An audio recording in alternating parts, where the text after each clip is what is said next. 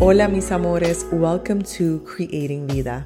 I'm your host, Andy Rivera, and in this episode, you'll learn all about Kundalini energy. What is Kundalini energy? What are the benefits? And how can I activate it? Stay tuned to learn all about it. Before we jump into today's episode, visit creatingvida.com to access free guided meditations, healing tools, or book a one-on-one coaching session with me. Now, without further ado, let's dive into today's topic. Kundalini is a spiritual energy that resides at the base of the spine in the human body. It's often depicted as a coiled serpent, lying dormant until it's awakened. The concept of Kundalini can be found in many Eastern practices, but it's mostly recognized for its roots in ancient Indian spiritual traditions. Awakening your Kundalini can bring spiritual enlightenment and a host of physical and mental health benefits. An excellent way to do this is by practicing Kundalini Yoga, where this dormant force is activated and channeled upward through the chakras, aka the energy centers of the body. By the way, if you'd like to learn more about the different chakras, I wrote a detailed blog post at creatingvida.com, so make sure to check it out.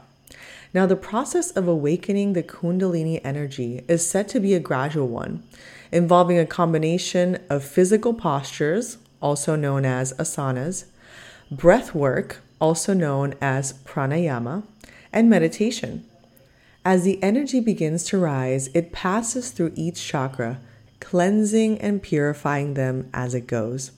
This process can be accompanied by a range of physical and psychological symptoms, including intense heat, vibrations, and sometimes even hallucinations.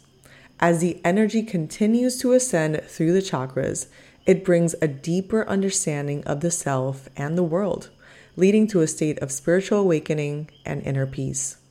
In addition to spiritual benefits, Kundalini practices are also said to have a wide range of benefits, such as boosting the immune system, improving flexibility and balance, reducing stress and anxiety, and more. It's also said to help with conditions such as chronic pain, insomnia, and depression.